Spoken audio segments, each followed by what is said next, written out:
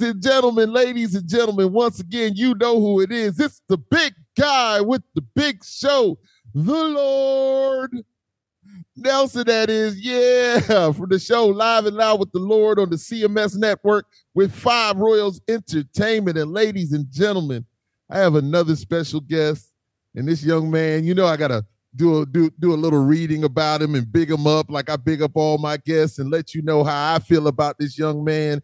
And so without further ado, I will roll into it just like this.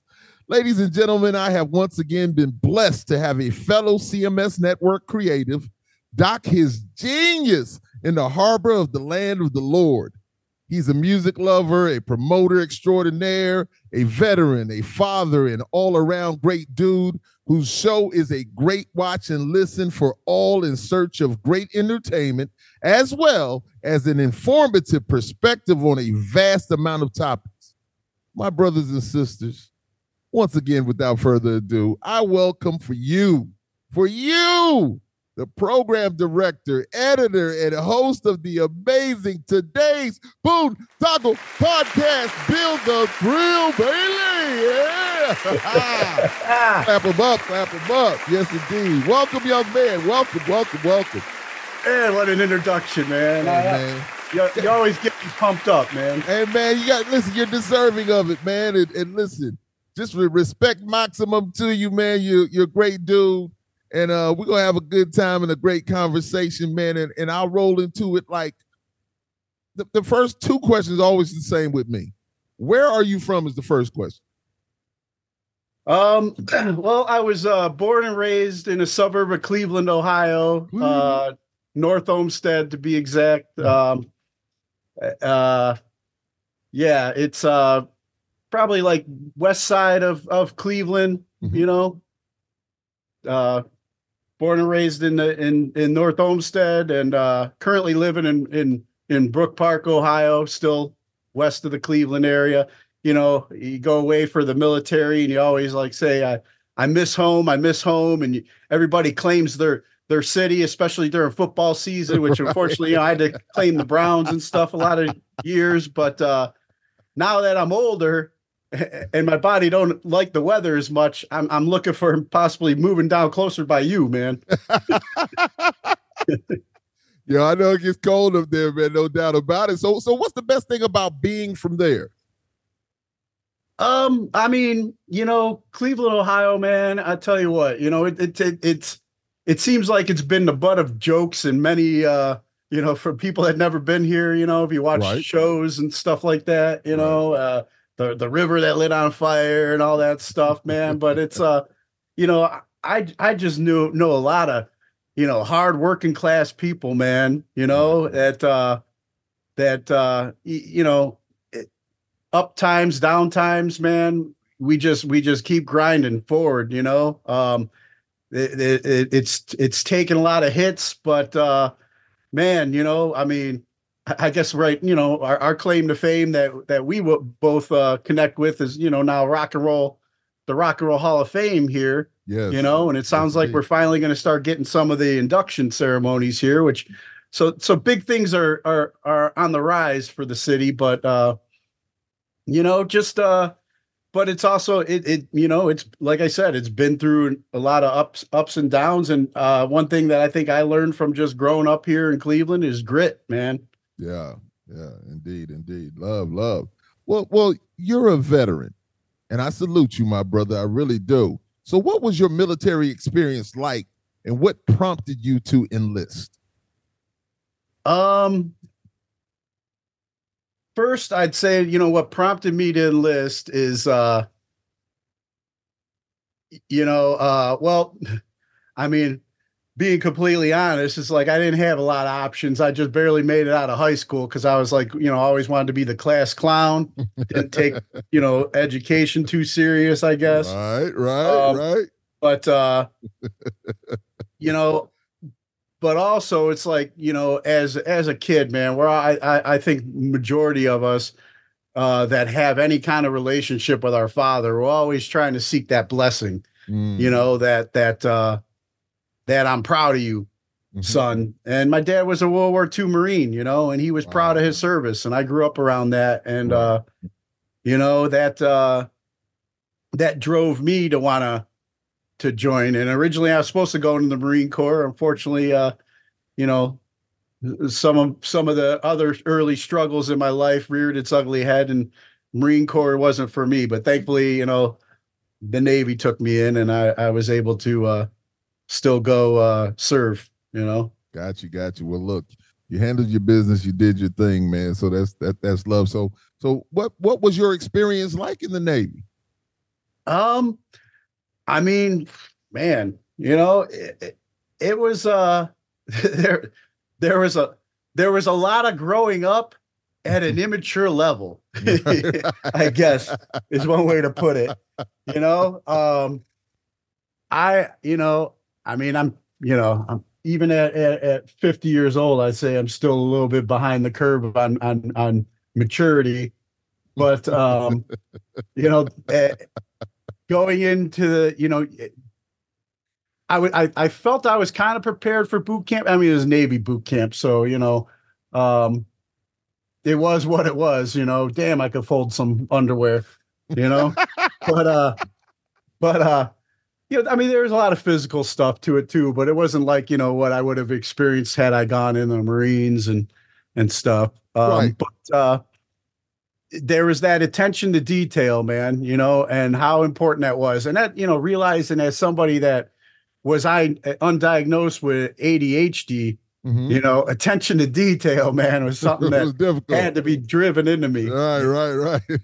And I'll still struggle with, I guess, today. But you go, I'm 18, 19 years old. And then, next thing I know, I'm on a flight deck of an aircraft carrier.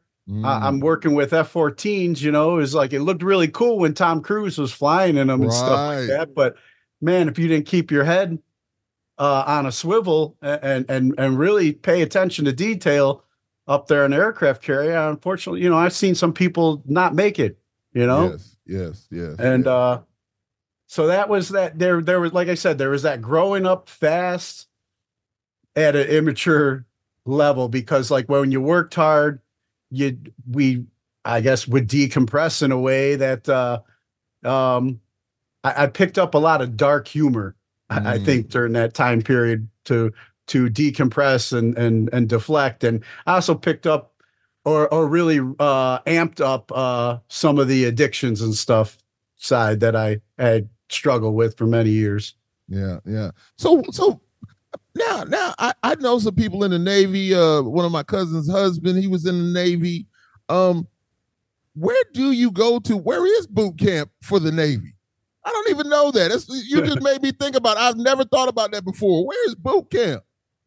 Well, around the time that I was getting ready to go, I believe they still had the 3 locations. One was Orlando. Another was, I think, San Diego. Okay. But the most infamous one and the one I drew the lucky straw, for was Great Lakes, Illinois. And that's the one that I still is the main operating one today. I got you. So, I'm from Charleston, South Carolina, and we had the Charleston Naval Base, of course, which was big then. And it's closed down now, but it was major back then. When I was young, even though I didn't spend a lot of time there, but it was major. So when you think about like these aircraft carriers and stuff like that, when you see them like out in the big ocean, you don't really understand how massive these things are, or even those submarines, how massive they are. So when you're out there in F-14s and all this thing like that, I mean, just like you said, it had to be exciting, but how dangerous was that though? It had to be dangerous. Man, I'll tell you what, I was calling upon you before I even knew you, Lord. But I mean, you talk about how massive these things are. There was a point during my deployment when we were in the Mediterranean Sea where we were going to one of our ports, and some stuff went down in Iraq, and we had to go be a show of force. So we had to go through this thing called the Suez Canal, which is like Canal, yeah, Panama Canal or whatever. Right, gotcha. And when something as massive as an aircraft carrier is going through that Suez Canal, man, I remember being on the flight deck and I just seen sand, you know? And I was like, man, it's like we're surfing across sand surfing, you know, but you had to get all the way to look to the edge to see that, you know, this thing's coming, you know, up like a, you know, upside down, you know, triangle or whatever, you know, and you were just making it through, you know, this thing. And I'm looking down, there's dudes on camels and stuff like that, just hanging out watching, you know, and that's when you were like, man, what a massive thing we have. But when you're in the middle of, like, you know, for me, we crossed the Atlantic because at the time I was on the Theodore Roosevelt and it was based out of Norfolk, Virginia. I believe it's now over in San Diego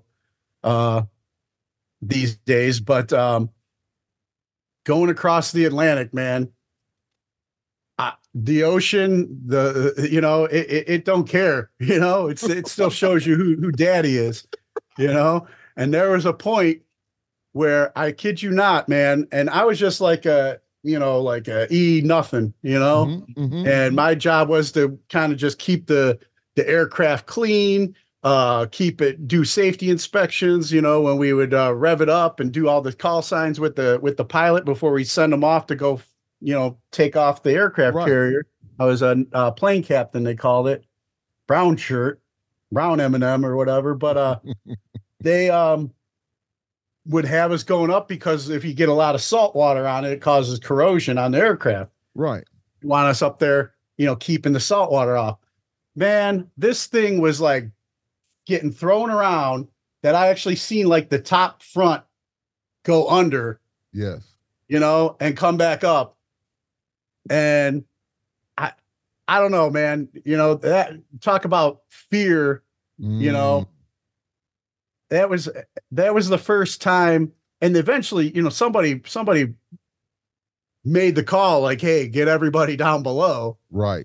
You know, but before that call was made, I that's probably what protected me, but probably got me in so much trouble along my career was just like, I ain't doing that. You know? Yeah. I was up there. I seen that happen. I went down below. Remember getting in a little bit of argument with, I think, one of my senior chiefs.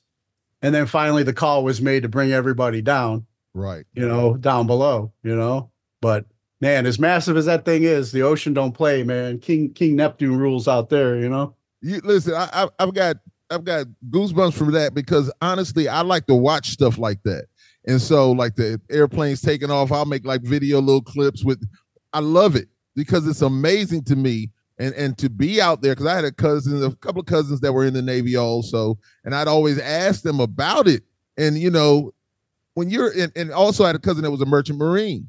So they're like, when we're on these gigantic ships and when you're in that water and then like the swells and like you're down here and the water's up there, not that it's coming over at you at that time, but when you're up and down like that, man, it just lets you know that Mother Nature is, man, something else. We're not in control like we think we are, you know? Oh, yeah. And so, yeah, man, just you saying that, man, I was just so into you just saying that because I can visualize it so well.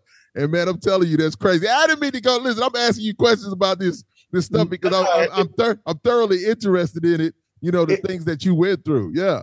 It's cool because you got me thinking like, you know, and I hope someday we get a chance to hang out and kick it, man, because I have back then, you know, VHS, it was like recorders were VHS tapes, big ass handheld VHS tapes. And for whatever reason, if you had one of those on the flight deck, you were allowed to, you know, record some stuff, you know, for family and whatever. But you had to like wrap it in like foil or something because the sonar would mess with the tape. Got you. And I remember it was actually my roommate back at the barracks at Virginia Beach, Oceana, who was in my squadron, Randy Jackson.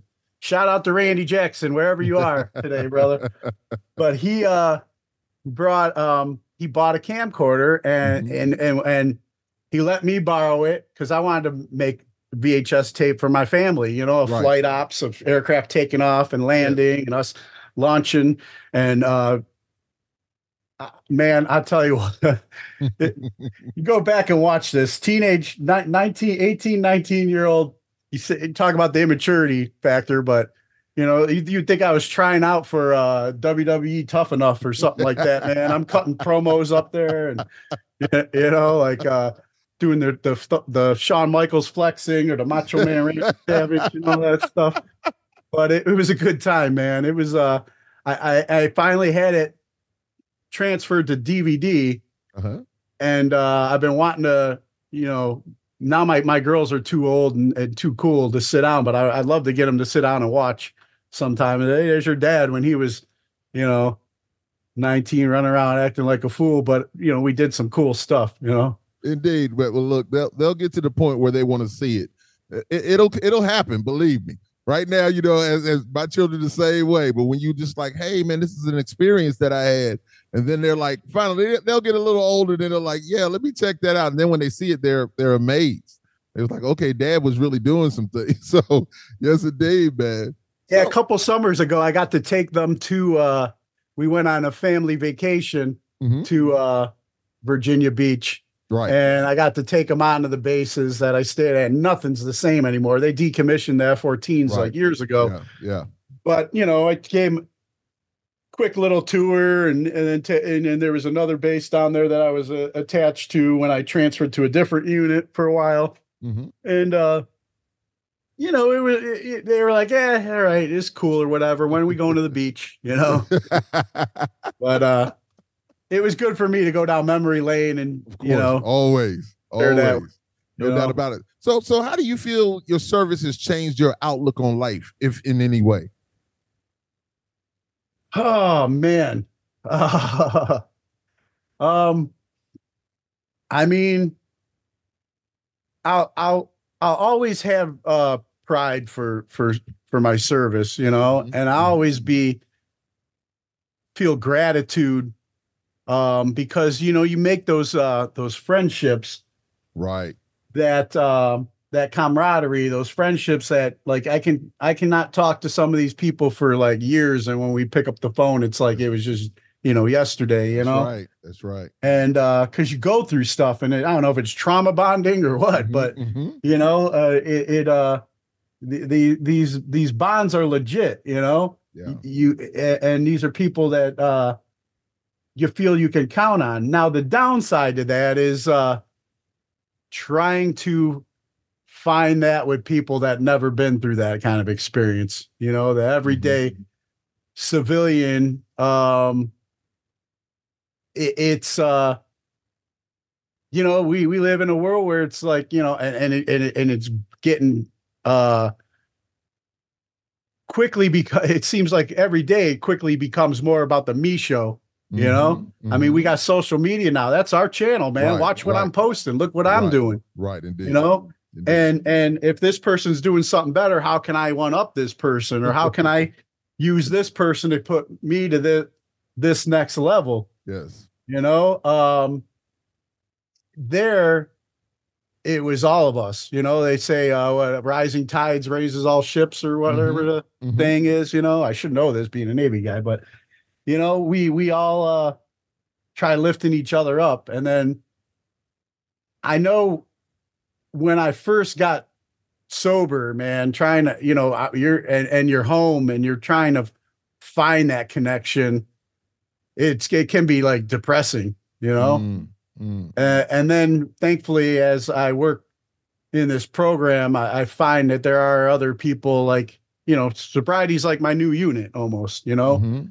I find some people that we all try and help each other. It's not about us. It's about helping somebody else, you know? Right. Indeed. Well, I'm going to say this. So I'm going to go a little bit off of what I'm doing. Of course, I have questions for you, and I have a lot of questions for you because I wanted to really spend some time with you. So how important is your sobriety right now? You know, I'm a person, I'm really into what you're saying about that when you're mentioning this, because I've never been a drinker, I've never been a smoker or anything like that. I've known plenty of people that have gone through it, and I mean family members in the whole nine that have really, really gone through it. So, how difficult has it been for you to get beyond, what you're going through? And I guess they say that it's a fight all the time. So, how long have you been clean and sober? Eh, I'm currently at 14 years. Oh, awesome. Awesome. God, awesome. God willing, March 1st, I'll be 15 years, awesome, bro. Awesome. I would like to say, yeah, hey, I mean, the ego will be like, yeah, man, March 1st will be 15 years, but I got a lot of old timers that I try and surround myself with that keep me humble. Yes. I'll be like, hey, man, you ain't there yet. Come talk to me on March 1st, Right. But it is, at the beginning, man, it's tough because for me, it was like facing and admitting, admitting all the wrongs I did and facing what a real scumbag I was in the mirror, and a lot of friends are really, oh man, come on, dude, you weren't that bad. But, yeah, I look back and said, man, I was wrong to so many people. I was wrong to, people that I deeply wounded and hurt a lot of people. Even my own flesh and blood, Yes. When I was too tied up in going out and chasing that, the ego and the buzz or whatever, right, that was involved with that. So when I look at, some days even today, man, I'll wake up like I could really get in a funk. My head is still, there's still that battle in my head every day about like, man, this ain't going right for me. I feel like crap today. I ain't doing this. This isn't happening for me, and then it's just like, dude, shut up. Remember where you were? Right. Right. Man, it's like, it's that attitude of gratitude I got to be reminded of daily. And I have some friends in the program that they do a daily gratitude list that they text me, and I need to get off my lazy ass and start following suit. I try to every morning, make my bed in the morning. That wasn't just something I picked up in boot camp. That's something now because I lost it after for a while, and now I picked that back up. So I'm accomplishing something from the get-go. I make my bed, I do some readings, some daily reflections, and I say my prayers. I need to spend more time meditating because it's like, dude, I'm retired, but for whatever reason, I sometimes feel like I'm late going somewhere. Like you get caught up in these routines. Right. And it's like, all I had, now it's just like usually the gym, I do a workout routine in the, try and get to the gym in the morning, but it's like, dude, if I ain't there at exactly 9 o'clock, it ain't no big deal. If I'm spending more time getting my head right first, right, that's more important than, because my head's got to be right for the body to follow suit, of course. True. I don't know. I think I'm veering off, or what? No, you're not veering off. I just want you to know I thank you for that honesty, and I know that somebody who hears this, it may help them most definitely, because I know it has been a struggle, but just the fact that you've gone 14 years heading on 15, I applaud you. I know you'll continue to do your thing, man, and that's a great thing. It really is. You should be applauded for that, because I know it's not easy, and I've seen people have the most major struggles, and some people leave here because. So I just want to thank you. I thank you for being, for that. You didn't have to say that, but I really thank you for that, though. Thanks. I want to give a quick shout out to our mutual friend Chris Aiken too, because I know it ain't a part of his journey, my sobriety, but it is in a way, because, that dude was my friend when I was running around full of myself Right. as a dollar bill in the music scene here in Cleveland. Yeah. You know, We're gonna get to that. he Yeah, was, yeah. and you know, we weren't like good friends. You know, I mean, I would talk smack about him. I mean, I'm sure he had, rightfully so, could talk a lot of smack about me back in the day. Mm-hmm. But when I got sober and I tried, you know, and I was tried early on in this journey going through becoming a single dad and just trying to find myself and, you know, getting into my faith and, you know, just whatever, just struggling, looking for solid individuals. Mm-hmm. Um, he didn't have to, but that dude was one of those solid individuals that reached out to me Right. and gave me encouragement. And like I said, I didn't give him any real reason that he had to do that. Mm-hmm. He just did it. You know, I don't know if it was because, you know, he was Army and we're both veterans, Mm-hmm. you know, but you know, I'm forever grateful to him. I don't tell him that enough, so he'll have to watch the you know, Live and Loud with the Lord episode right here And he and will hear me, you know, kiss his butt a little bit. But you know, it's because of him that today, you know, one of the major reasons why today's Boondoggle is even a thing, you know, why I'm doing what I'm doing now, you know, for my continued healing and growth, you know. Bro, that's love, man. And Chris is one of those great human beings, as my boy Relentless and Hell B always say from the band Vengeance. You know, we just need more good human beings in this world. And Chris is definitely one of those, and I'm thankful and grateful for him also, man. So hey, that's just nothing but respect, man. And that's a great thing, man. There's nothing wrong with showing love, man. And Man. letting somebody know that you're grateful for something that they've done for you. We need more of that, man. And you know, too much selfishness in this world today, man. So I appreciate that. So yo, man, see, listen. Once again, as I always say, man, it's like we're here to entertain, but sometimes we educate you. And there's nothing wrong with that. And this has been informative and beautiful so far, man, indeed. So, well, I've realized too, at some of the best conversations that I've had on my podcast, as and you being one of them, and can attest, is like when people speak from the heart, it connects with the heart. That's right. You know, 100%. and you know, we could go through you know, like, hey man, so your new album drops on this date and you're going on this tour. What's this like? Hey, what was record? You know, and that's all well and good because I understand why we got to hit some of those bullet points, man. But I like to hit this bullet point front, you know, center chest, you know, and while doing that, I have been blessed to actually leave the conversation as, you know, just like me and you have with a new friend, with a new brother. Yes, indeed. You know? Yes, indeed. So, 100%. I agree with you 100%, man. So you spoke about your daughters. How has being a father changed you, if at all? Oh man.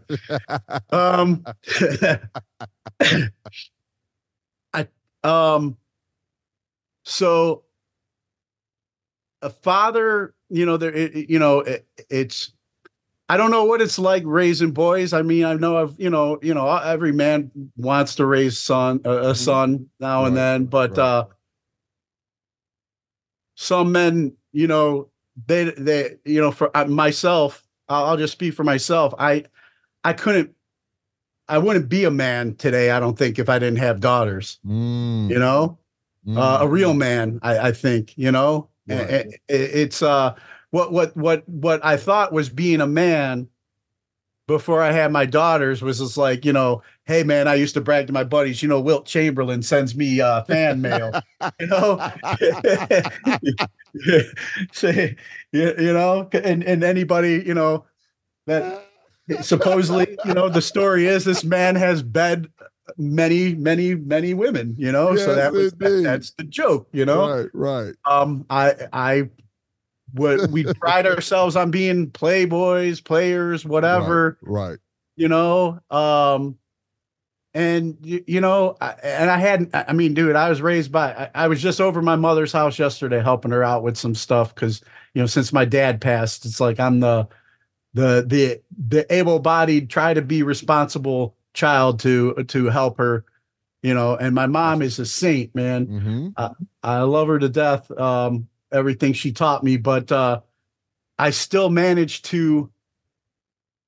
My dad was a flirt, and he loved my mom, and he showed me, how, Right. I learned watching them, till death do us part, Uh-huh.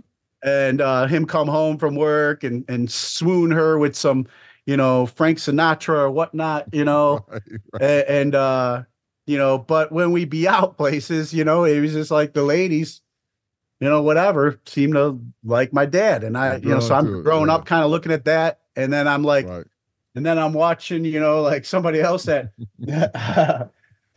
was raising me on the TV was the Nature Boy Ric Flair,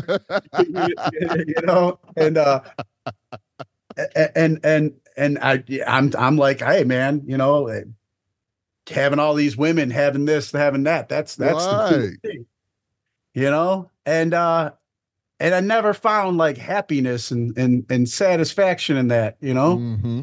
there was like you'd have that connection. And I don't know how many times, man, this guy that's pretending to be whatever, how many times my heart got broken, because I Right. set myself up with people that are just as, somebody that was crueler than me, I guess, or whatever, Right. you know? The big game is a big game at Yeah. times. Yeah. But having when my oldest daughter Bianca was born, and I held her in my arms for the first time, and she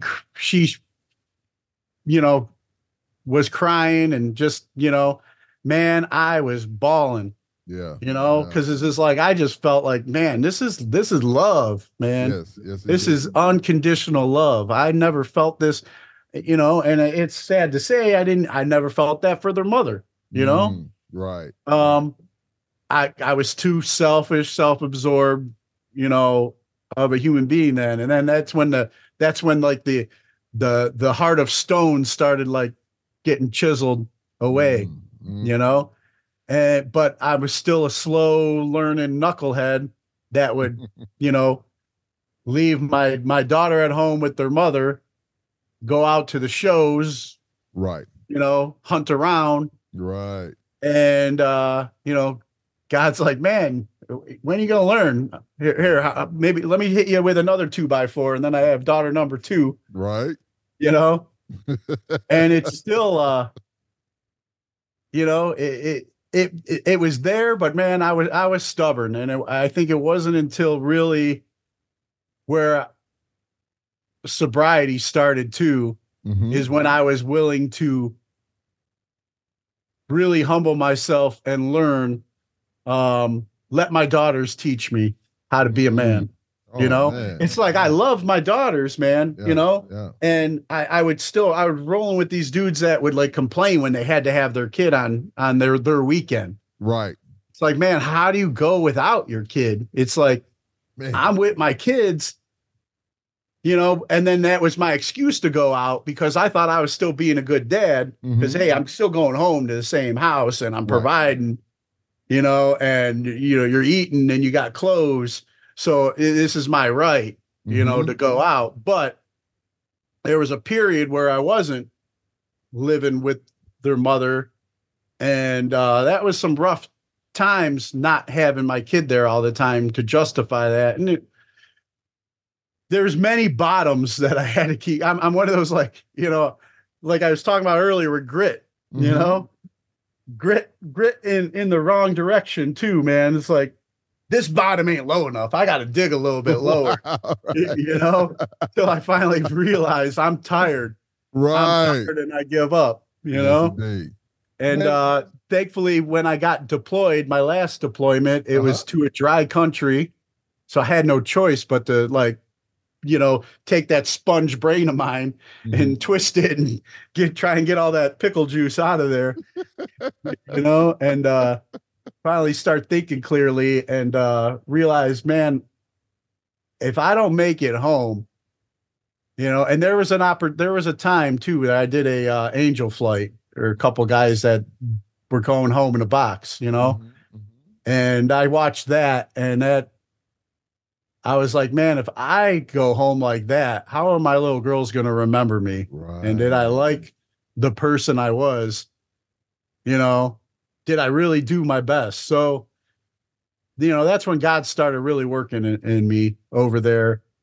And, I mean, there's more I could say, but I don't know where you wanted to go. Nah, man, it's love. We're just having a conversation, man. Believe me, this is to get to know more about you and what you're doing and your show and I love the backstory. I love it once again because I'm visual and I can see all these things that when you're talking about them and just you speaking of about your daughters and your life at that time and the situation, because I always say it's life lessons. We go through life lessons and either you're going to learn from them and better yourself or you'll continue down that same road and you know where that road's going to lead you. It's not anywhere good if that's where you want to be, but I choose not to live in that kind of misery. I don't want to live in that misery, man. I want to do better. I want to be a better person. I'm going to do my best to be a better person. I'm far from perfect, but I speak positivity as much as possible. And that makes me feel good. And just like you say, I have 3 beautiful children. I have an older daughter and twins, a boy and a girl. And man, my daughters, they'll be my princesses forever. They're queens now, of course, just like I know you understand that. But they will be my babies forever. And so I love all of my kids equally, even though my daughters have a love that is something. I don't want them to be harmed. I don't want anybody to do them wrong. I just, man, they're my babies. And every time I talk to them on the phone, I feel something special. Now, my son, just like you said, that's my dude. That's my guy. He's sent me, put a picture up of him being, at our wedding of him being a youngster. And man, I was like, man, this is ridiculous, man. I got emotional. So I understand exactly what you're saying. We want to do the best for them and we want to see them succeed and be better than us. And that's a beautiful thing. So no, man, once again, thank you for that. This is a real conversation that I'm enjoying, man. And yeah, man, love for your family, of course, man. Thanks, man. One thing I wanted to add too is just like, with my daughters, like I said, as they're teaching me how to be a better man. Yeah, that's real. I don't remember like the Tom and Jerry cartoons. I think maybe it was that, when the dude seed the steak and he'd be floating behind the steak, he wants the steak. Yeah. I mean, my eyes, if I saw a beautiful woman walk by, that cartoon was me, man. I just seen steak, I'm sorry. I'm just being real, That's good. Okay. Yes. And now, they've helped my eyes see someone else's daughter. Right. Oh, wow. Them and my faith and sobriety. Now I try and see somebody else's daughter and I'm like, man, if somebody's looking at my daughters like that, man, Yeah, and they are. And there's no doubt about it. Yes, indeed. Yes, indeed. And it's like, I'm like, I don't know. I don't want that happening. So I'm not going to disrespect this dude's daughter. Amen. Yes. And I think, I don't know, speaking for myself, where I stand with my faith, it's like we're all God's kids, and I'm not going to disrespect the artwork. Like I try and take it like, God, you are an amazing creator and you did good right here. Right. Don't let me throw paint on the Mona Lisa, or whatever. Don't let me disrespect it, Oh my goodness. No, man. I hear you 100%, man. You're just on a journey. And you're in a great place now, man, and you'll continue to strive to be a better person. And that's all we can do, man. And just enjoy the ride and enjoy the life and don't have any regrets about, this is me. I'm saying about me. I don't have any regrets about things that I have done in the past. Once again, they're life lessons and I've learned from them. You just don't want to repeat those things because every single person has a story.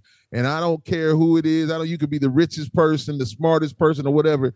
You're not better than me. I hold my head up high. I know who I am and I love who I am and I have respect for everybody. And I walk forward in faith. You know, I'm not worried about what everybody else believes. I know what I believe. And so that, you know, that's where it is about me and my relationship. So that's how I roll. And so I just want the best things out of life. And we're not going to always get those things.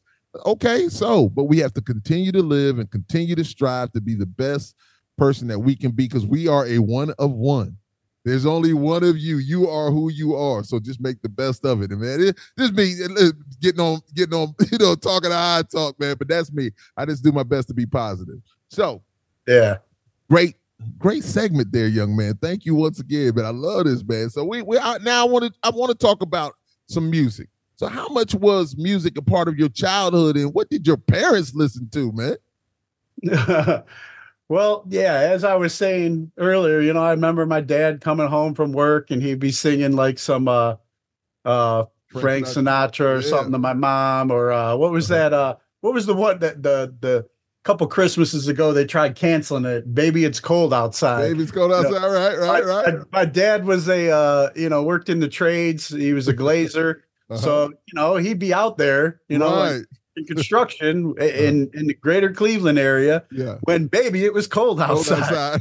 He'd come home and my mom, I remember just, you know, there's these vivid memories, man. You know, my mom asking how his day went. She's preparing dinner or whatever. I'm, you know, I don't know if I'd home from school or whatever, you know, and he'd just be like, baby, it's cold. You know, he starts singing to her, and, you know, so it's like there was that. And my mom, now she sang in the choir at church, has a voice like an angel, and loved Patsy Cline. Patsy Cline, yes, indeed. And, you know, she would, and Elvis Presley was her dude, you know, other than my dad, you know, and you know, so she, you know, and she played the organ. I remember we had an organ at the house, you know, I mess around with. And so I was always around, you know, music. And then I had I had a brother who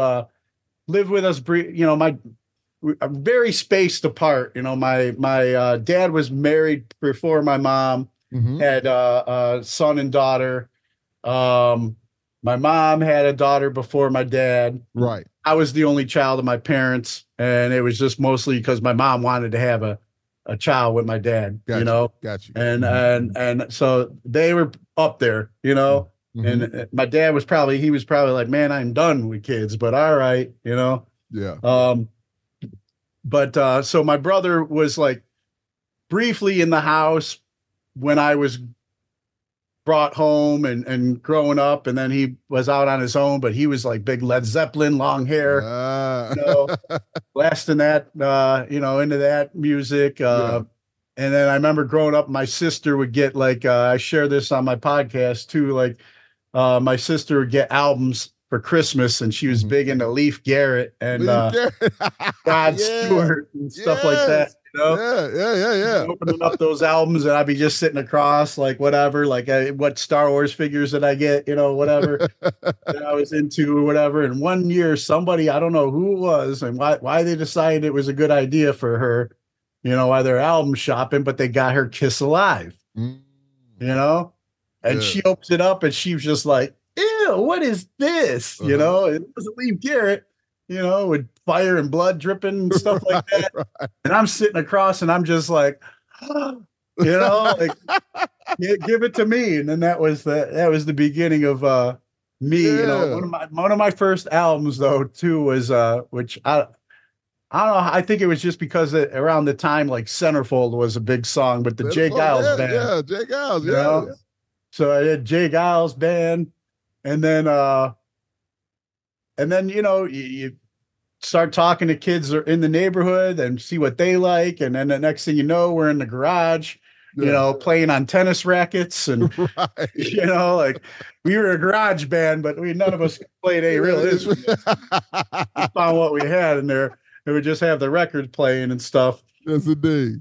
But that was the beginning of my musical journey, you know. Let me tell you what's so beautiful about that, which I always love when guests when you ask them a question and they speak, and so you just answered like 3, 4 more questions into it beautifully. Nothing has to be said. It is kind of like it was just scripted.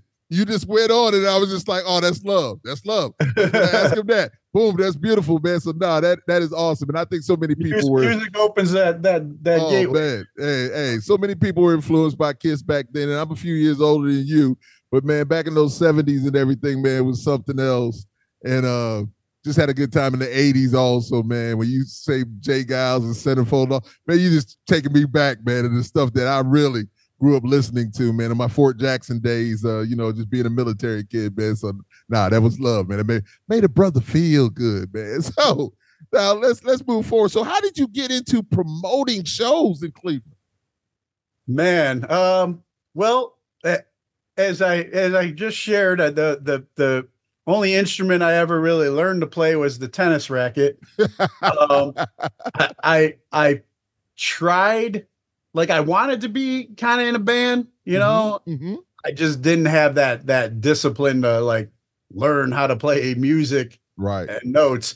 And I didn't have that self-confidence to get up there and try and sing. Right. Although, I think I sound all right in the shower and stuff, but and I've done some karaoke back in the day when I was drinking, and I've been told I was pretty good or else. But I just loved music, and I had some friends that did play, and I wanted to be. I loved being a part of the scene, and since I couldn't play, or I didn't, like I said, wasn't disciplined enough to play, it's like, how else can I get involved? So I would start going to shows. Start forming some relationships. One time I was selling merch for this one band, Deaf Children at Play, they were called. And then, I had a cousin who was, a roadie for a bunch of like local death metal bands and stuff. Right. And when he ended up passing away tragically, I remember being over there, with my mom, consoling my aunt and stuff, and she's just like, hey, you see any of his stuff that you want, you can have it, right. And so I'm going through his CD collection, man, and I'm like, man, I heard of this band, there's some like heavier hardcore bands from the Cleveland area, like Ringworm and Integrity and Schnauzer, I like the dog. Right. And it was so I started getting into those CDs, and then I started going, as I'm going to shows, I'm meeting these people, becoming friends with them, telling them, how kind of I got hip. And then I had other high school friends that were friends with some of these guys. Like I got quite a few tattoos. I ended up getting quite a few tattoos from the singer of Ringworm, James Bullock. Became friends with him. His original guitar player, Frank Novinick, and me, were roommates at one time. Frank now plays in Hatebreed. Yeah. And so just I'm involved in the scene. I'm becoming friends with people in the scene. I'm enjoying kind of being, partying and stuff in the rock and roll scene, being a rock star. Right. But when I was living with Frank used to book shows with other hardcore bands, and then they'd trade shows in, their cities and stuff like that. Right. So I'd go on many like road trips and tours with them, hey, what can I do to help out? Whatever, just to be a part of it. Or, there's, just to go party and get out of here for the weekend. Right. And I learned from Frank to book my first show, which ended up having like Ringworm and Scarhead from New York City as the headliners. Right. And, I was really into the hardcore scene. Frank got me into that, and still am today. I've made a lot of lifelong friends in that music scene. But, I booked my first show at the Fantasy. I'm bringing in, another Lord Ezak from Scarhead, Uh-huh. into town, and then I'm hearing all these stories, and then I'm just like, man, what I get myself into, man. I hope this shows, I hope I can pay these guys. I Right, hope this right, right, shows, right, right. or I'm in trouble, and it ended up being like my first show ever, man. And it was just like, man, I was just like, all of a sudden, the end of the night, I'm getting handed all this money, Right. and I'm like, what? And then it's just like, then you paying the bands, and Uh-huh. everybody got paid, and then Scarhead got their guarantee, and I was like, I wasn't gonna die. Yeah. And then it was just like, man, I had extra money to go do whatever I wanted to do, and Right. it was a good time, man. And people are like coming up to me, good show, you put this on. And I'm like, well, Yeah. Frank kind of guided me, but you get that buzz, you get that, Right. Of course. and then everybody's congratulating you afterwards, and I'm just like, man, this is cool. I think I could do this, Mhm. and I had a all right run, but then there was the shows that didn't do well, where Right. I'm going to the ATM machine, and I'm taking money out of my own account Yeah. because I Yeah. guaranteed this person I was going to pay him this much, Right. Right. Right. and Right. Right. they didn't drive all the way, here to hear anything otherwise. Indeed. And then that's when it started, like, yeah, it's I realized too, because like I said, there was the partying. The partying was fun, but partying when you're supposed to be in charge of money and paying Mhm. people, they don't mix together. You're supposed to Right. save that till after you That's celebrate right. after. That's right. You That's don't right. celebrate before and during just because you're nervous and your anxiety or whatever is getting the best of you. That don't work. And a Oh my couple times goodness. it didn't work well.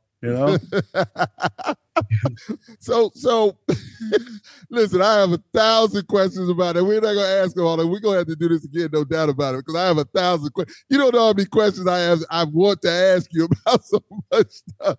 But so, who was the best band that you brought in?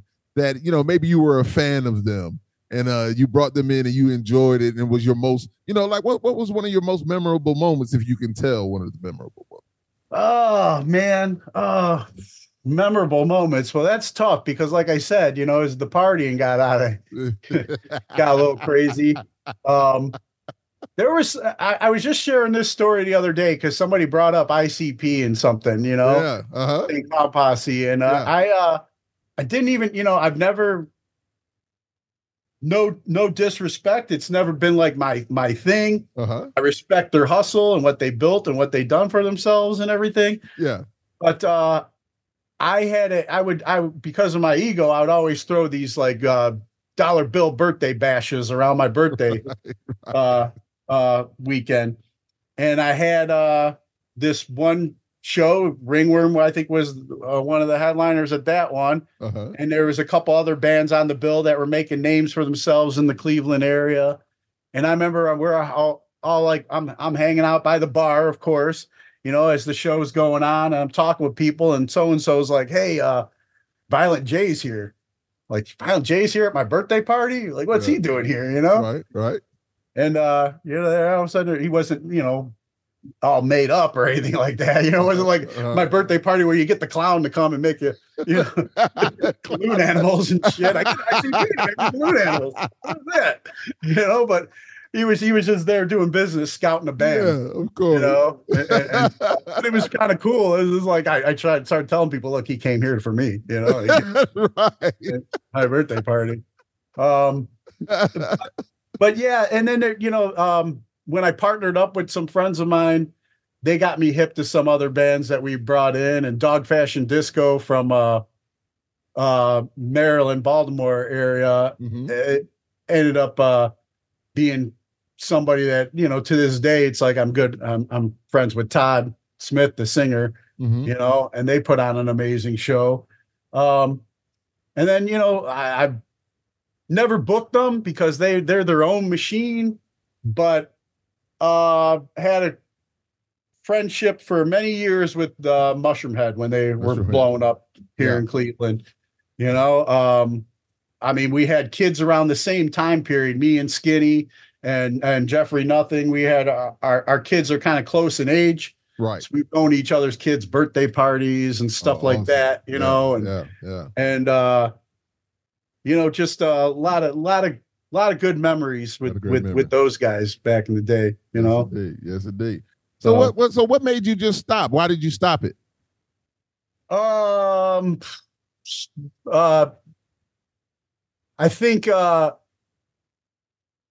well, sobriety for one. Okay. Um but you know, losing, you know, at the end when things were getting a little out of hand, you know, with my drinking and drug use and just trying to stay on top of, you know, there was a lot of stress and drama, you know, when you have bands that you know, I didn't try and make people like sell tickets, which was a poor business plan on my part, I guess. But a lot of people seem to liked it, but then they don't do you the favor by showing up and playing when you ask them to play. Sometimes they're like, "Oh, our guitar player don't get here till this time, so we got to play later." Yeah. You know, because they don't want to go on first. But it's like, well, no, I know these guys will draw more people. Of course. You know, Yeah. So you get just tired of a lot of that stuff, and then, like I said, I don't know, losing my ass, having kids, you know, that needed to eat, and I couldn't keep risking that stuff. And then by divine intervention, I got orders to go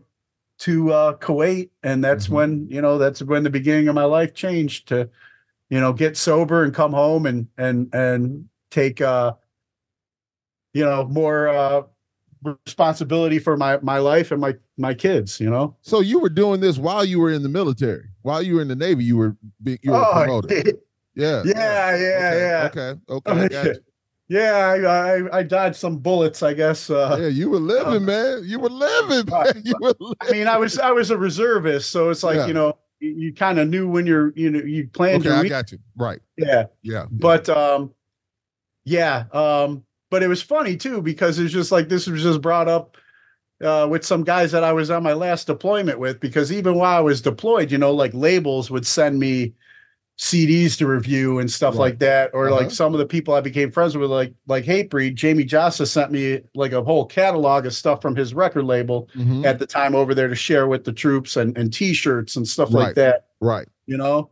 And so I was giving out this stuff, and everybody's like, "Man, Bailey, you really know," you know, like people that didn't know, you know, I was like, yeah, I'm this guy. That guy. I'm that guy. I'm that guy, you know? and then we would have like some days where we didn't have much going on, and I would organize like we're going to have a cookout this day on base. And I did the little app thing on my laptop. I'm going to DJ a metal day or whatever that. You know, so I was still trying to organize and promote over there, you know, and people were sending me DVDs of bands and stuff. And I'm sitting there and, you know, I'm finding out like some of the officers are passing around a Hatebreed DVD and checking it out in the office and stuff like that, you know, and like, man, this guy knows some people, you know. Of course, man.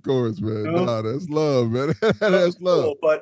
But yeah, I came home and I got sober, and I just couldn't I love music, you know, it's still calling me, obviously, with the podcast and the relationships I have today in the music world. But the promoting shows and booking shows thing, I've done one since I've been sober, and it was as a favor to a friend. But it's nothing that's not what I enjoy. I enjoy this now, you know. I got you. Look at the beautiful way God is so good to segue right into. Let's talk about your show, man. That's where we are right now. I'm telling you, man, that's how I know it's flowing beautifully. So, like I said, man, we got good chemistry, man. Yes, sir. Yes, sir. So today's Boondoggle, how do you feel the name relates to the amazing content you're delivering to your watchers and listeners? Because, you know, the definition of it is what it is, but man, I just think it's a great thing. So how do we get that name, and how do we get to this point with today's Boondoggle? Well, yeah, and that's what, and you know, I looked at the definition after as well, and I'm just like, man, am I hindering myself with this definition? But it's actually, you know, it's funny because everything does kind of flow. There is a segue. So on my last deployment, Senior Chief Ray Teeter, shout out to Senior Chief Ray Teeter. was in my chain of command, and where in the Alpha company that I was a part of on my last deployment. Mm-hmm. I was supposed to be, because of my rate, I was supposed to be more of an office guy, Right. Doing office stuff with the other office people. I'm not an office guy. Mm-hmm. I can't, I'm not, but I didn't really, but then I see what some of the other guys had to do, and I didn't really like so somehow, some way, I always managed, and people make fun of me still to this day in some of my old units. You always manage. You're an office guy when the other stuff sucks worse, and then you're like, hey, I gotta be the office guy, So I'm an office guy. And I didn't like being an office guy. I always tried to find ways to like, hey, he needs help on this run. Mm-hmm. He needs help out here doing this. So and so needs an extra, And I got in really good with my my chain of command and my officers, where it was just like, hey, you should have a yeoman with you. That was my rate. I said, hey, if you're going here, you should probably have a yeoman with you in case I need to document something or whatever. Yeah. Mm-hmm. Get me out of this office. Yeah. And or so and so's going on this run, and I next thing you know, I'm volunteering for these things, and so it got to the point where the senior chief saw this happening all the time, and he just knew. He's just like, there's no fighting, there's no arguing with this dude, because the office stuff was covered. There was people that really liked being office people. Right. I mean, I did get promoted while I was over there by God's grace. I passed the test, but I just wasn't the office person. And they liked being an office person. It was air conditioned, cool. I don't mind sweating a little bit, for short periods. Just get me out to some fresh air, seeing things or whatever. Yeah. So I would always be able to get off base, doing all kinds of runs or whatever. Well, that's where the name comes in, because the senior chief was just like, didn't even fight it anymore, and he saw me and he's just like, so what's today's boondoggle, Bailey? Right. Yeah, that makes sense. It makes sense. Yeah. It was definitely with it. Yes, indeed. Yes, so in homage to him, and respect and love to him for just letting me be me over there. Right. As long as nobody was getting hurt, I was putting nobody in danger. I was helping the mission in some shape or form. Morale, I was helping morale. Morale was good. He let me be me, and he was just like, what's today's boondoggle, Bailey? So, that's today's boondoggle, man. Right now, that's love. Because once again, it seems like it's one thing, but just like you said, you were helping on the other side, which is what the boondoggle is. It's not just what it seems. So that's love, man. No doubt. Yeah. No, I like it. I like the name. I like it. I think it's unique. I like it. That's cool. Most definitely. Most definitely. Yeah, like we were talking earlier, it's like, I don't got, the subscribers or the hits and likes and all that I would like to have. So maybe in some form could be a self-fulfilling prophecy, but I'm being me and I'm enjoying what I'm doing. And it's been therapeutic for a guy with, PTSD and social anxiety, believe it or not. Mm-hmm. I've suffered from those things. And that's why I, would numb out, that's why I would look for escape. Now I have to face me, and I'm getting comfortable with me. And I was going to say too, when we were talking about my daughters, it's like my daughters taught me how to be, become a better man, right? To love women and respect women more. Right. And sobriety has helped me to be a better man and to love myself more. Awesome. Awesome. And because of this, and I was just thinking about her. She was just over last night, and this year I got a Valentine's Day date and everything. I'm seeing somebody that seems to really care about me a lot. She's awesome. a firefighter and EMT. Awesome. And her name's Bryn. So shout out to Bryn. Shout out to Bryn. Because I finally have loved myself, and my daughters have taught me how to love and respect women. I guess, God sees it fit to bring Bryn into my life now, and so that I'm hoping she'll be every day's boondoggle. Hey man, that's love, man. Listen, once again, you on your journey, man. You're on that surfboard, man. You're riding that wave. You know, call you Big Kahuna, man. You handling business, man, and it's a great thing, no doubt, man. And once again, I pray for you and wish you the very, very, very best, man. And I just like to say once again, I had such an enjoyable time on your show, and it's a pleasure to know that you enjoy, what you're doing. And Yeah, man. yeah, so if you wouldn't mind, please describe your show and what you want your watchers and listeners to receive from it. Well, yeah, that's man. See how we're flowing? Because I was just about to come in and say, let me say this about my show. So I like I was saying, man, it's been part of my healing journey. So selfishly, I do the show for me, to help me come out of my shell and be more my authentic self, to be comfortable in my own skin, to be comfortable talking to other people, to be comfortable sober and clear-headed and just unraveling the onion that is Bill Bailey, Right. But because of that process, I get the blessing and the good fortune to bring my guests on that journey. And I don't mean to say that it makes it about me. I don't have them come on my show so I could talk about me. Right. But because I'm comfortable, I help them become comfortable. Of course. There are things that they might not usually talk about. A lot of people come on and they have to, especially the big, musicians and stuff. It's like, we can't let our fans see past the curtain, the great Oz. Right. I can't let these people know that I struggle with some of the same things they struggle with. Of course. And I'm like, no, man, because if they know that you're struggling with something that they struggle with, you're going to empower and encourage your fan to get through whatever they're going through because you did it, and I, because of me being open and honest about my recovery.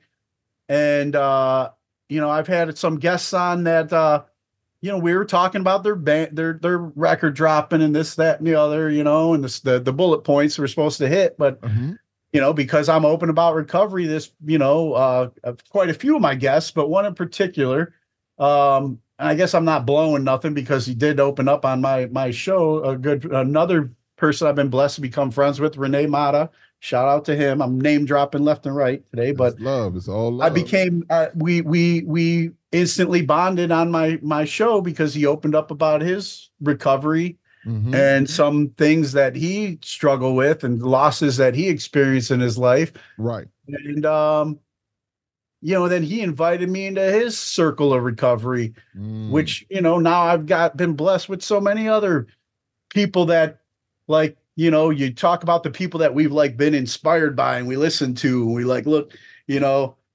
and then next thing you know, that I'm learning that they are struggling with some of the same things that, I struggle with. And now we got this common bond and we're helping each other out and encouraging each other and just nothing but love, man. And that is love indeed. And so it's just like so many doors have opened up in relationships. Now, it's the old me, when I was promoting, would be trying to get into these back rooms, into these doors, and in these relationships for selfish reasons. Yeah, like I was talking about Mushroom Head earlier. Man, they hated when I came backstage because I'd drink half their beer rider, stuff like that, But now it's like it ain't about that, man. Now it's just right. Some of these guys, they're coming in the Cleveland area and they're like, Bill, man, you want to connect? And I'm like, man, thank you. Be my guest. I'm a guest in their home, away from home, and they feel comfortable inviting me into their home. And I realize that that's what that is. And I have I show respect and love and it's shown back. And it's just, that's what we have conversations like the ones that me and you have been having. Indeed. And it's real and it's legit, man. And I'm beyond grateful for what that does. But like I said, so with the podcast, I try and I just be my authentic self. Mm-hmm. I keep my publicists happy and hit the bullet points so they keep wanting to include me and work with me. But at the Right. same time, man, it's like sometimes I make a new friend. Other times we just have a good conversation. But most of the time it's just you're getting me as real as I can be, and if they're comfortable, then that you're getting to see another side of these people. A lot of times too, though, it's not just, like I said, it's not just having musicians and entertainment people on. Some of my shows that really mean a lot to me are the ones when I talk to other veterans Right. and get their stories out there, because it's like everybody will say like, hey man, you guys are the real rock stars. You guys are the real, without you, I couldn't do what I'm doing today. And that sounds amazing, but it's like, how many of those people are just saying, how many are doing?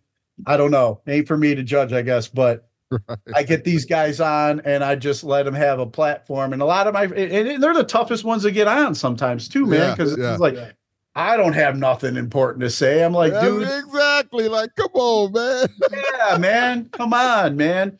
It's like, excuse me. Bless you.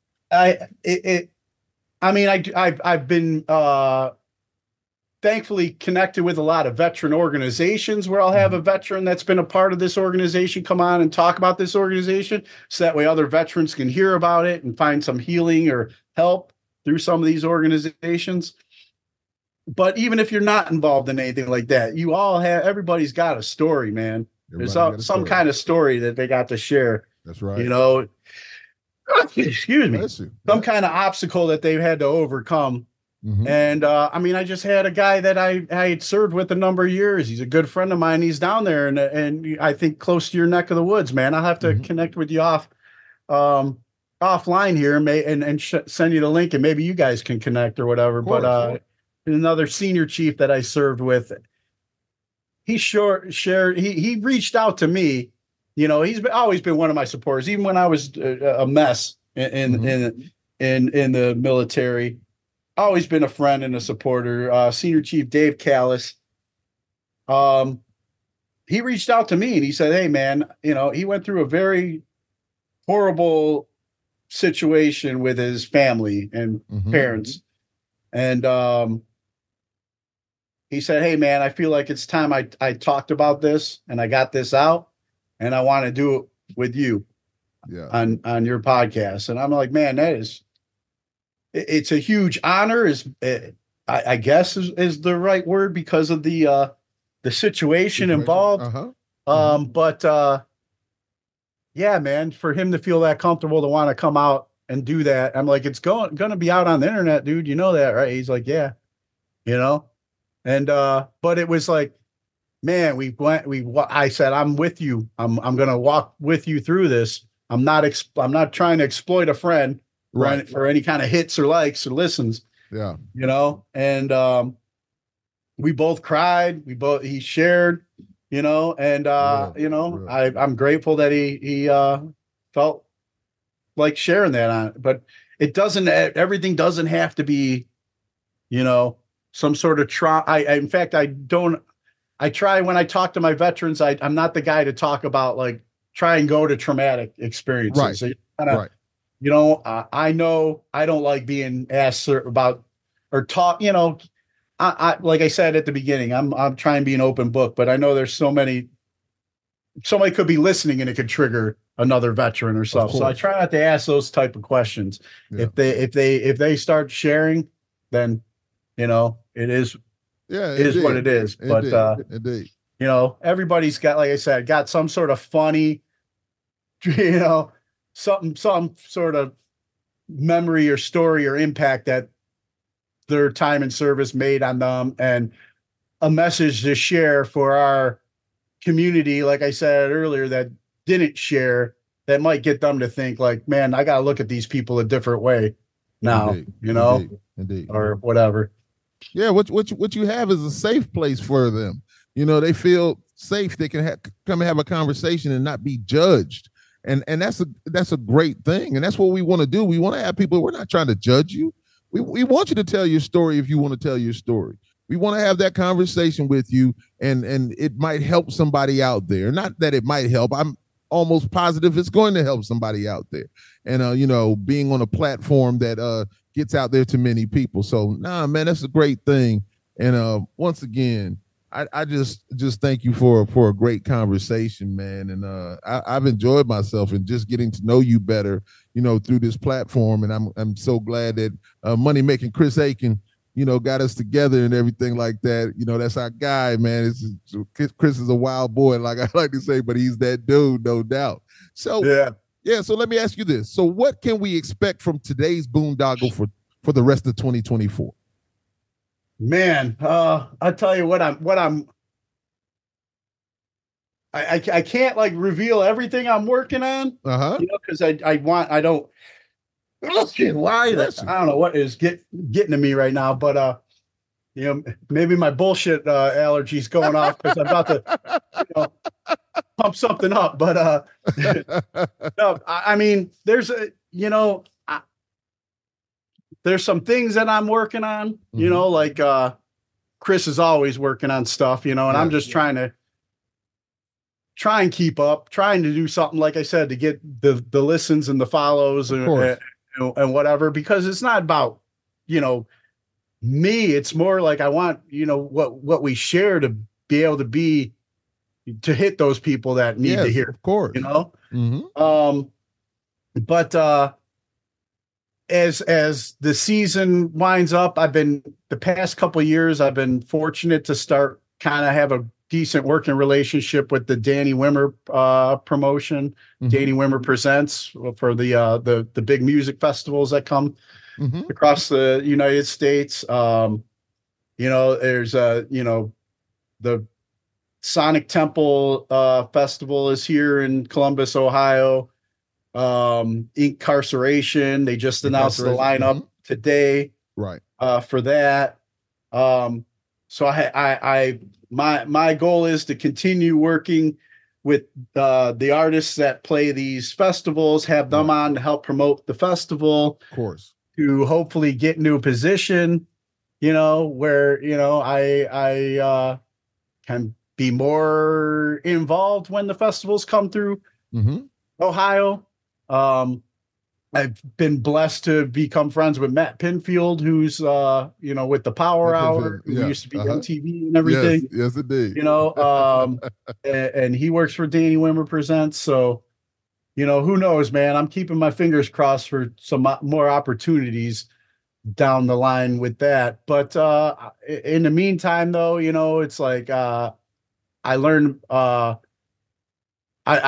been learning in my recovery program not to have too many expectations, just to trust the process, but I'm hoping to what I really would love to do is like get a team almost, because I'm think like yourself, you fly solo with this whole thing, right? When you put this, I've been blessed to have some people that I've interviewed that have done me favors, right? That have thrown some video together for me, throw some help with some audio stuff or whatever. But it'd be nice to have a what's Joe Rogan's buddy, Jamie or whatever here, switching the cameras, hitting the mics, to have that whole like studio thing eventually to grow to something like that, Well, let me say this. Our, once again, network mate, Mr. Scott Bowling. Good company with bowling. I call him Scott Super Bowling. Fitting because the Super Bowl's coming this weekend. But Scott, man, he had me on his show, and what you're just saying right there about having that, he has it. And he has a great team, and just amazing.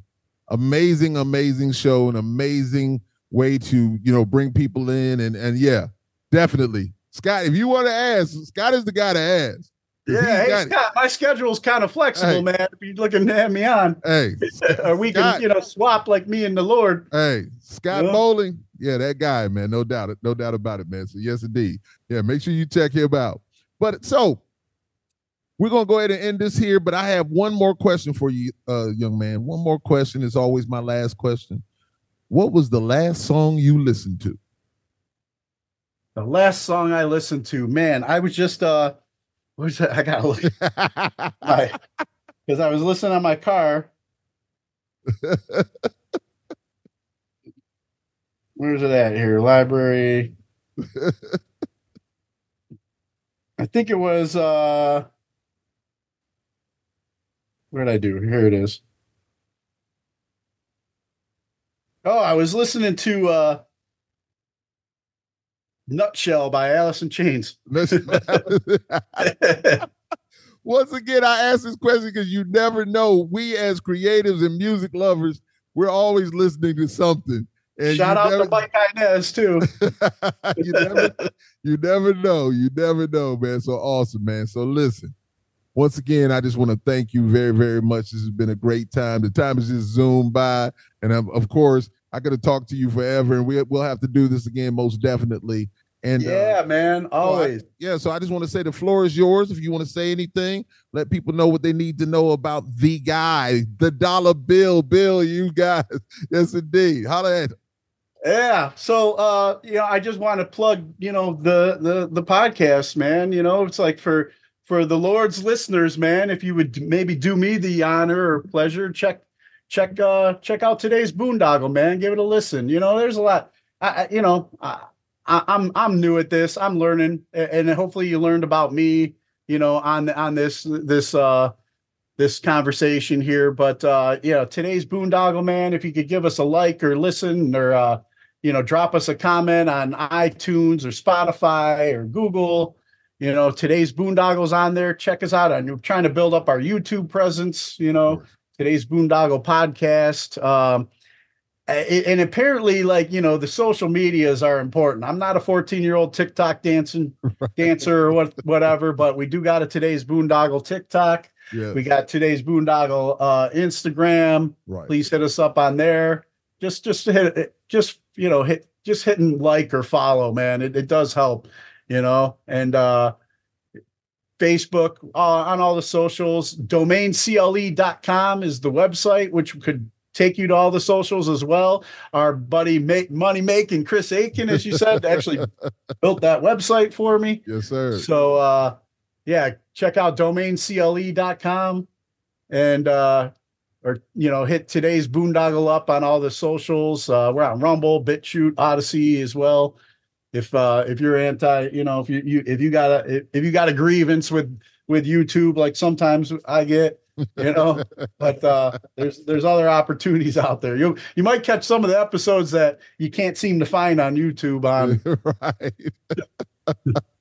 so those other channels. But I'm just like I'm just veteran, retired military guy, single dad, just trying to stay have a purpose, man, and just have a conversation. While I'm finding myself, I'm helping others, along the way, so just check it out, man, and I'm really grateful that Chris connected us. I'm really grateful for this new friendship with you. Yes, sir. And, yeah, man, hope to keep it going and, hope bigger, better things as time goes on. It's like you could get caught up. I think we talked about this before too. We could get caught up in the fear programming that's out there, man. Mm-hmm.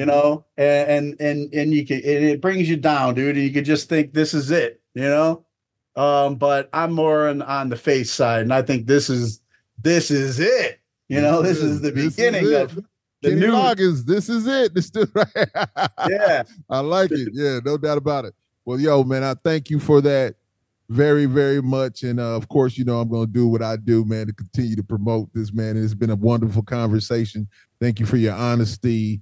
Thank you for your openness and your truthfulness, man. I've just enjoyed it, man. And yeah, a lot of times, as you said, I could be selfish with it also because I'm enjoying it just as much because I enjoy this. I am being my authentic self with this podcast. This is 100% me. And I'm loving every single second of it. And I'm thankful, to Chris to be on the network, man. So once again, man, thank you very, very much. And we'll end it there, my brother. All right, man. Thank you. All right. So hold on. Ladies and gentlemen, once again, you know who it is. It is yours truly, the Lord. The big guy with the big show on Live and Loud with the Lord on the CMS network with 5 Reels Entertainment. And my special guest,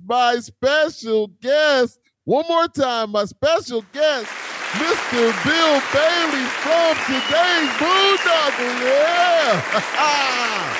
My God. Yes, sir. Thank you so much for being here, bro. All right. Thank you, Lord. Thank you, All right. Listen up. Hold on to your seats. Grab your girls. Grab your beers. Hey everybody, this is Charlie from Anthrax, and you are listening to today's Boondoggle. This is Mark Metcalf, and you are listening to today's Boondoggle with Bailey on Domain Cleveland Radio. You are listening to today's Boondoggle with Bailey on Domain Cleveland Radio. Yes, Kato Kalin listens to this all the time. Welcome to today's Boondoggle. Now here's your host.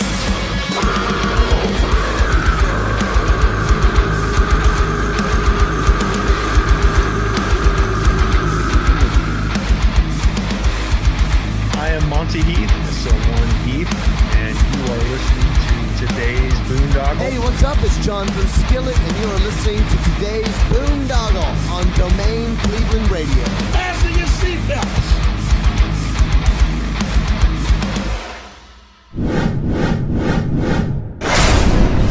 I am the Lord, Nelson that is.